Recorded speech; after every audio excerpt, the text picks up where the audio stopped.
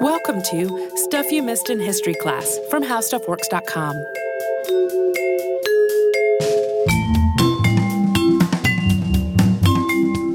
Hello and welcome to the podcast. I'm Holly Fry. And I'm Tracy V. Wilson. This episode is a little bit of a history mystery. It's also got a good bit of scientific work to counter that mystery, but there's still that little sliver that remains of uncertainty that keeps people guessing / I think interested. And also just hopeful that it will turn out to be something crazy. Right. Yeah. We are talking today about something that I think a lot of people know a little bit about. We'll talk about why at the end in terms of popular culture, which is the Tunguska Event. It's a strange phenomenon that happened in 1908. And there is good news because while this was, I think you could categorize it as a catastrophic event, it is not really a sad topic. Fortunately, as we'll discuss in a moment, it happened in a place where people did not really get hurt. There's one maybe unsubstantiated. Animals were harmed, but probably not people. Yes. And I think probably what happened to the animals happened so quickly there was not really suffering. It is a fascinating look at the ways in which our planet can surprise and mystify us and offer up questions that we still can't answer even after more than 100 years of trying to figure them out. Yeah. I think this is one that somebody recently was like, I'm surprised you haven't talked about this. I am surprised we haven't either. Like, I think I had it in my head for a while because it's always something I'm like, oh, yeah, that is interesting. Surely the previous hosts have done it. And even though we have been here for a while, I would not put any bets on my ability to conjure what has and hasn't been covered by previous hosts. Yeah. I also am never surprised because the world is just so huge. Yes. Yeah. So on June 30th, 1908, at approximately 7:15 a.m., the sky over Siberia lit up with what was described by witnesses as a massive fireball or the sky engulfed in fire. And then there was a bang and a crash and a series of smaller thunking noises like objects falling from the sky. Yeah, but I want to make clear that while it's described that way, we'll get to the lack of those objects as we discuss. The area around what is known as the Middle Tunguska River in Siberia is not densely populated, and it was even less so in 1908, which was a good thing. Had there been more people in the area when the largest explosion known to man, and it still holds that title, took place, it would likely have resulted in a massive loss of human life. I read one thing last night that said something like, if this had happened over London, like the whole world would have really felt like a much bigger impact because it's almost impossible to calculate how devastating it would have been. There were some deaths, which was primarily herds of reindeer. There was one human who was allegedly flung against a tree and died. That account is not substantiated. When this blast, which came as a complete surprise, happened, it was felt across long distances. Windows broke in homes that were as far away as 35 miles or 60 kilometers from the explosion. An estimated 2,000 square kilometers of forest were destroyed. Places as far away as Great Britain felt the earth shaking. And in places where people didn't perceive a rumbling, seismographs still picked up a wave of activity that actually circled the globe. It registered a second time in Germany. Yeah, some accounts will say it circled the globe multiple times, but the second time specifically is mentioned in one of the the early researchers' report. So the estimated power of this mystery explosion is really hard to comprehend, and apparently it is just as hard to estimate. It is often compared to the power of atomic bombs, but with sources claiming it as anywhere from 185 times more powerful than the bomb that fell on Hiroshima to 1,000 times more powerful. Eyewitness accounts are almost difficult to believe. They sound more like the sorts of things that you would read about in an apocalyptic novel. There were claims that a low-to-the-earth flying star flew across the sky and that a pillar of fire trailed it. One witness said, quote, the sky split in two and fire appeared high and wide over the forest. The split in the sky grew larger and the entire northern side was covered with fire. A man who had been sitting on his porch 40 miles away from the epicenter of the event described the sensation that his shirt had caught fire. Yeah, so there was a lot of heat, noise, visual fire. Fortunately, so just for clarity, because we mentioned earlier that this did not really claim a lot of human lives, and it was in a fairly sparsely populated area. The major primary part of it, and we'll talk about this in a moment, happened over a forest that was completely undeveloped. And so these eyewitnesses were in homes and areas that were outside of that forest. So that is why there are eyewitness accounts, but not a lot of death and destruction in terms of human life. There was a massive, and I mean massive, blast wave of wind that followed the explosion that resulted in reports that horses, even hundreds of kilometers away, were unable to remain standing. Humans and fences were simply blown around. But this blast wave is also credited with extinguishing the fire that came with the explosion. And maybe the most odd were the accounts of things that happened in far distant places following the blast. In Great Britain, it was reported that the sky remained bright into the night, so much so that people could easily read outdoors and play cricket in the dead of night. That same illumination covered the rest of Europe and parts of Asia as well. Yeah, and it went on for several days, which seems like a completely strange and weird apocalyptic event. But even though this startling thing had happened in the Tunguska area, no one from the scientific community really went to check it out. One would think that curious scientists and researchers would flock to a location where such an unusual event had taken place. But again, this took place in central Siberia, an area notorious for having a harsh climate, making travel challenging. The middle Tunguska River area has impassably difficult winters, and it can get really swampy in its warmer season, which offers a whole separate set of challenges. In the early 1920s, mineralogist Leonid Kulik, who was the St. Petersburg Museum's chief curator of their meteorite collection, had become deeply interested in this strange event, and he spent the next several years trying to get the government to agree to a research trip. And finally, in 1927, nearly 2 decades after the strange explosion at Tunguska, while the Soviet Union was in power at this point, because remember, there had been a big power shift in the area, Kulik and his team finally traveled into the area to investigate. And even after 2 decades, the damage was both extensive and very obvious. As Kulik and his men approached the location where this explosion was reported to have taken place, they saw that the trees had been completely flattened, leaning outward from the center of the blast. This section of flattened forest was 31 miles or 50 kilometers wide, although it was not a perfect circle, but more of an elongated shape that Kulik would later describe as eccentric radial. Yeah, sometimes you'll see it described as almost like a kind of a deformed butterfly shape as well. But Kulik did not find the crater that he expected at the center of all of that destruction. Instead, the trees there in what would be the epicenter were stripped bare of foliage and bark, but they stood upright, their broken trunks still rising straight into the air. He also anticipated finding remnants of a meteorite, but none were recovered by his team. Kulik theorized that the lack of a crater and meteoric rock could be attributed to the soft, mucky earth in the area, and that whatever had hit it had sunk into the mucky ground. He wrote about this theory in a 1938 report published by the Astronomical Society of the Pacific. In addition to the explosion itself, there was an aftermath of particulate debris, which Kulik described in the paper, quote, huge masses of the finest substance sprayed by the meteorite in its flight through the atmosphere and raised by the explosion in the Earth's crust due to the cosmic speed of the impact of the meteorite caused a heavy blanket of dust in the upper layers of the atmosphere and the formation at a height from 83 to 85 kilometers of silvery clouds, light clouds, and dust screens on the ceiling and in the lower layers of the stratosphere. Thus were produced those remarkable phenomena called night dawns, which were of incomparable beauty. These were observed on the day of the fall from the place of its occurrence as far as Spain and from Fennoscandia to the Black Sea. We're going to rewind a little bit to talk about some work that Kulik actually did to try to get information before that 1927 trip. But first, we will pause for a sponsor break.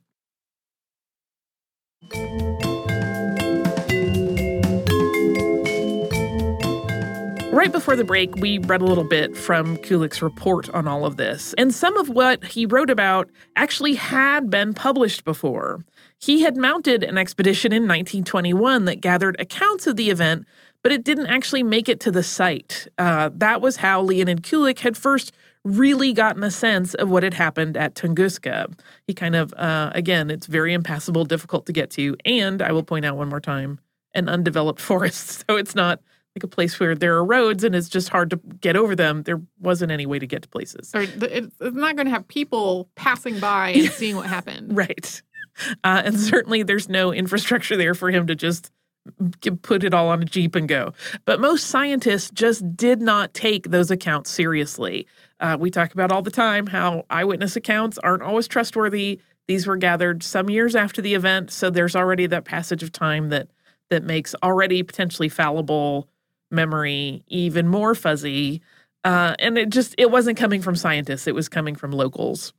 But because Kulik was also able to get a hold of seismic wave data that confirmed that something certainly had happened in Siberia in 1908, this event started to garner more serious scientific interest. Kulik's writing on the subject of the Tunguska event was not the result of just one visit. He went again in 1928 with an assistant he refers to as a cinema operator, meaning a cameraman. The images captured on the 1928 trip were so stark and startling that they led to another expedition in 1929. Yeah, we will use one of those images as our show art, but if you just look around on the internet for like a tiny amount of time, you will see them. They're astonishing. They really do look just completely alien and bizarre. On the 1929 trip, Kulik was joined by a geobotanist named L.V. Shumilova and another scientist named E.L. Krynov. And they also had a group of workmen that traveled with them over the course of a year and a half. The numbers of workmen they had at any given time varied a little bit. But their mission was basically to thoroughly study the area and its climate and document everything with really detailed notes. Over the course of the journey, the research team investigated points of interest that might have proven pertinent to the 1908 event. There are a lot of side trips to look at indentions in the earth and see if those might be where debris fell. And they also carefully tracked the shifting seasons to analyze if climate conditions may have contributed. Kulik wrote his conclusion as to what exactly had taken place. Quote, "We know that on June 30th, 1908, behind the Podkamennaya Tunguska, an enormous iron meteorite fell. We may imagine that this body broke into pieces, first in the air and then into the Earth's crust, which it penetrated in a number of discrete fragments, and that there in the crust, these fragments burst into still smaller pieces under the action of the escaping incandescent gases, which were produced at the time." Yeah, so he believed that this meteorite had exploded in midair, which is why there was no crater, and that the pieces that then slammed into the earth and went underground also exploded some more, and that basically broke them up to the point that it was difficult. But he did believe that you could potentially find large pieces of nickeliferous iron down in the earth under the central point of the explosion, and he thought those would be buried less than 82 feet, that's about 25 meters down. So Kulik's trips to central Siberia provided previously unknown details about the Tunguska event to the world outside of the immediate area, but it also opened up this whole Pandora's box of questions about what really happened there and why there was no impact crater. Theories about Tunguska range from scientifically supported and plausible to downright kooky. So we're going to start off with some of the more outlandish ones and work our way up to the harder science explanations. I like how every history mystery ranges from they fell there off was a a cliff, demon, right? to, it was mold. I like how you started on like the most bananas one and I started on the most straightforward one.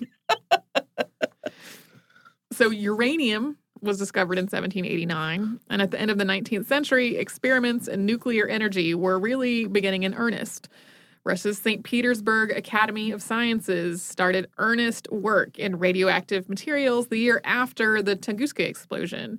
But there have been conspiracy theories that have suggested that nuclear energy, and specifically weapons, was further along in than the global public knew in 1908, and that some sort of nuclear explosion caused this craterless Tunguska event. Yeah, that's one of those great perfect storm theories of like, of course there's no evidence. It was all covered up, and they didn't know what they were doing yet because it was all done in secret. There was no radioactive material or measurement taken that would suggest that was the case.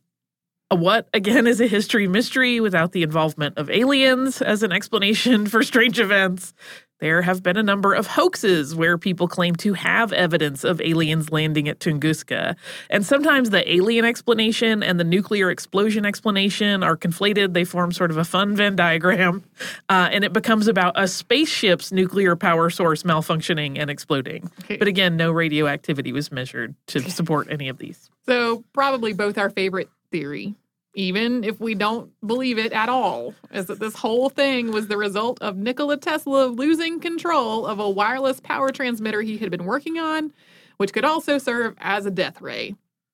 This theory is based on the idea that Tesla may have been attempting to contact explorer Robert Peary as he camped on Ellesmere Island, preparing to attempt to reach the North Pole.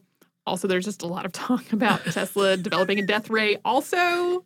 Yeah, and even some of Tesla's writing is a little nutty enough that people can kind of cherry pick it a little bit to support these kinds of ideas. It's not a death ray. I mean, I don't want to shut anybody's dreams down, but I feel confident saying this was not Nikola Tesla shooting a death ray. No. But even as all manner of fanciful explanations have surfaced and even taken on lives of their own, scientists have been working on this puzzle as well, and they have come up with some additional theories, some building on the ideas of Kulik and others going in slightly different directions. In 1958, another expedition went to the Tunguska site for additional research, and this group found material that seemed to support Kulik's hypothesis. They recovered nickel-heavy silicate and magnetite samples from the ground at the site, which backed up this whole meteorite theory. To create the kind of effect that happened at Tunguska, scientists have estimated that a meteorite would have had to be somewhere between 150 and 300 feet, or between 50 and 100 meters in diameter. Yeah, and those samples were teeny, teeny, tiny. Like, there's a reason, just in case it's unclear, where you're like, how come they found samples and he didn't? We're talking less than a millimeter in size. They are itty-bitty tiny. In a paper published detailing an expedition to the site in 1961, researcher K.P. Florensky continued the meteorite hypothesis, but also knew that this needed still more study, writing, quote, "The investigation into the distribution of meteoric dust in the area of the fall permits us, with a high degree of probability, to speak of physically observed fragments from the Tunguska meteorite and the nature of their scattering. However, to transform the probability into full certainty, the distribution of this material must be the subject of study, in conjunction with the general study of cosmic dust and its propagation." In 1973, authors A.A. Jackson IV and M.P. Ryan Jr. published a paper in the periodical Nature, putting forth the theory that the Tunguska event may have been the result of a tiny black hole hitting the Earth. Writing, quote, "Since the black hole would leave no crater or material residue, it explains the mystery of the Tungus event." The following year, Nature published another paper written by William H. Beasley and Brian A. Tinsley, the rather direct contradictory title of "Tungus Event Was Not Caused by a Black Hole." There are a few instances of back and forth with these theories where the follow-up written by somebody else is like, no, girl. No. That was not a thing. No, honey.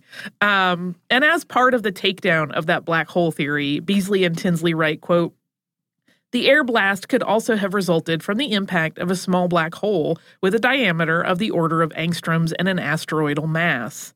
The black hole would, however, have passed through the Earth in 10 to 15 minutes and caused a similar explosion at the point of exit."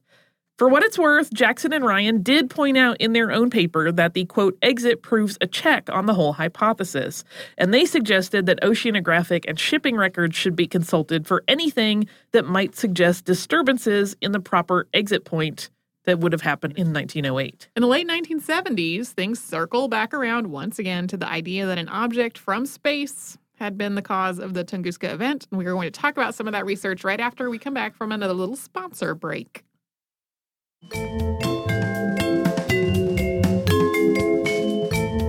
In November 1978, L. Krizak published a paper in the Bulletin of the Astronomical Institutes of Czechoslovakia, asserting that the cause of the Tunguska event had been a fragment of the comet Encke. Because comets are made primarily of ice and not rock, this idea explained why there would be no impact debris ever recovered from the site. It would have just evaporated in the atmosphere. In 2007, Italian scientists put forth another reason why no impact crater had ever been discovered. It had filled with water and looked like any other lake. The lake in question, Lake Cecco, is, according to the Italian team, unrecorded before the Tunguska event, and it has an unusual funnel-like shape to its bed that made the team think it could actually be an impact crater. But there are a lot of detractors to this whole theory, pointing out that trees very near Lake Cecco are mature and old enough that they would have been flattened by such an event like the other trees in the area were. Yeah, and then there's that thing where it's like, it's in the middle of Siberia, so there's lots of stuff that wasn't mapped before then. That is not a popular one. In 2013, samples from a layer of earth from Tunguska that would have been settled there in 1908 revealed microscopic rock fragments that had indeed originated in a meteorite. Even the 2013 analysis doesn't entirely solve this mystery, though. For one, it's not certain that all the fragments that they found were actually from 1908. And for another, there are itty-bitty fragments of meteorites all over the planet. There's stuff from space hitting the planet literally all the time. So even a positive ID of meteoric origin doesn't necessarily rule out other possibilities. But it is still by far the most substantiated explanation. To more thoroughly work through the exact steps to explain the century-old riddle of Tunguska, scientists Natalia A. Artemyeva and Valery V. Shuvalov, in a paper published in 2016, looked at two other incidents for comparisons to Tunguska. One was the 1994 collision of comet Shoemaker-Levy 9 with Jupiter, and then the February 13th, 2013 Chelyabinsk meteor, which exploded over Chelyabinsk, Russia, and blew out windows over a 200-square-mile area. You may have seen footage of that on YouTube. It is terrifying. So their paper suggests that in the Tunguska event, number one, a meteor zipped into Earth atmosphere, chugging along somewhere between 9 and 10 miles per second. Number two, the incoming object was broken apart in the atmosphere. And number three, the rock, which had to have been very brittle, broke into teeny tiny vapor-like particles that flash burned in the atmosphere. That airburst would have been like a massive bomb going off, creating an impact of force that slammed into the ground, leveled trees, and left that particulate matter in the atmosphere, which explains that strange silver sky event sort of reported in witness accounts.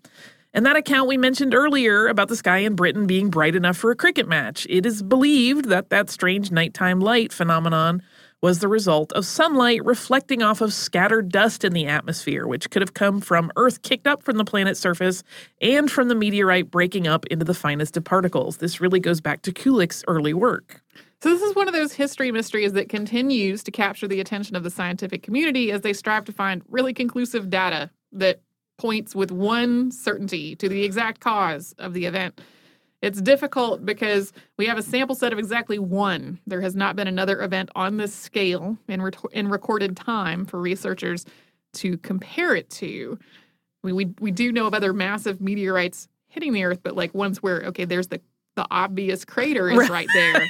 Nothing quite like this at this massive scale has happened. But incidentally, though, it is estimated that Earth takes a hit from an asteroid the size of the one that most likely hit Tunguska about every 300 years, so we might have another data point soon.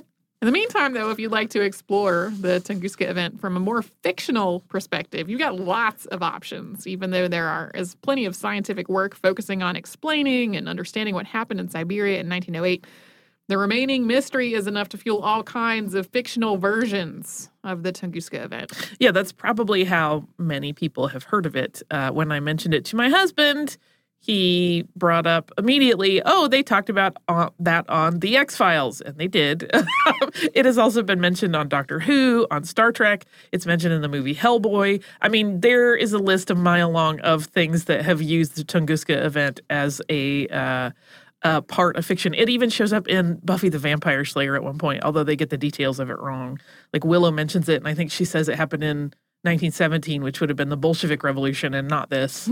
But so it really is kind of pervasive. I think in nerd circles, it's almost like shorthand of like a fun kind of paranormal-y thing, but not really. Like most people recognize the science. But if you read the comic that told the prequel story of Transformers Dark of the Moon, you know the real story of Tunguska, which is that it was caused by the Decepticon shockwave. That's the one I'm going to stick to. I've not seen that, but I do know what a Transformer is and a Decepticon. Yeah. And again, it you'd have to read the comic the supplemental material. It's not in the movie. Okay. The movie doesn't. I don't think the movie touches on it. I honestly don't remember. I have no idea. The hugest fan of the Transformers movies, but I did see that comic because someone mentioned that it had this event in it. Do you have some listener mail for us? I do. And it is another one that is sort of about our Winsor McCay episodes. But it mentions a thing I didn't mention and probably should have. It is our listener, Courtney. And Courtney writes, "Hi, I just started listening to part 2 of the Winsor McCay episode and had to pause to write you this note when I heard you mention Little Nemo. I had a vague but very fond memory of an animated movie from my childhood called Little Nemo Adventures in Slumberland that was a big non-Disney favorite of my brothers and I for a few years. The movie came out in 1989, but I remember watching it on repeat when I was probably in the 6 to 8 age range. It turns out it was based on Winsor McCay's comic strip. She says, maybe you're about to talk about it in the episode, so I'm sorry if I'm being repetitive, but I was so struck at hearing this blast from the past that she wanted to go ahead and write in. I did not talk about it on that episode because it is based on it, but it's not, it's made by completely different people. I also will confess I have never watched it, which is no shade to it. It's just never been one of those things that hit my television screen. Me neither. But it does exist. So I'm glad she mentioned it because that could be a point of confusion if people are looking for Winsor McCay things. That is made by other people that were inspired by Winsor McCay, including, I think, Chris Columbus worked on it, who's gone on to work on everything, including he's one of the producers on the earliest Harry Potter movies. And basically, if you look at his IMDb page, he's touched a lot of things you've probably watched. But yeah, that is not related to Winsor McCay directly, but inspired by him. So thank you for mentioning that, Courtney, because that would have been a good thing to mention in the episode. If you would like to email us, you can do so at historypodcast@howstuffworks.com. You can also find us across the spectrum of social media as Missed in History, and missedinhistory.com is our website address where you can come and visit us and see every episode of the show that has ever existed. We also have show notes for any of the shows that Tracy and I have worked on together. So come and visit us at missedinhistory.com, and we can all jaunt through history together.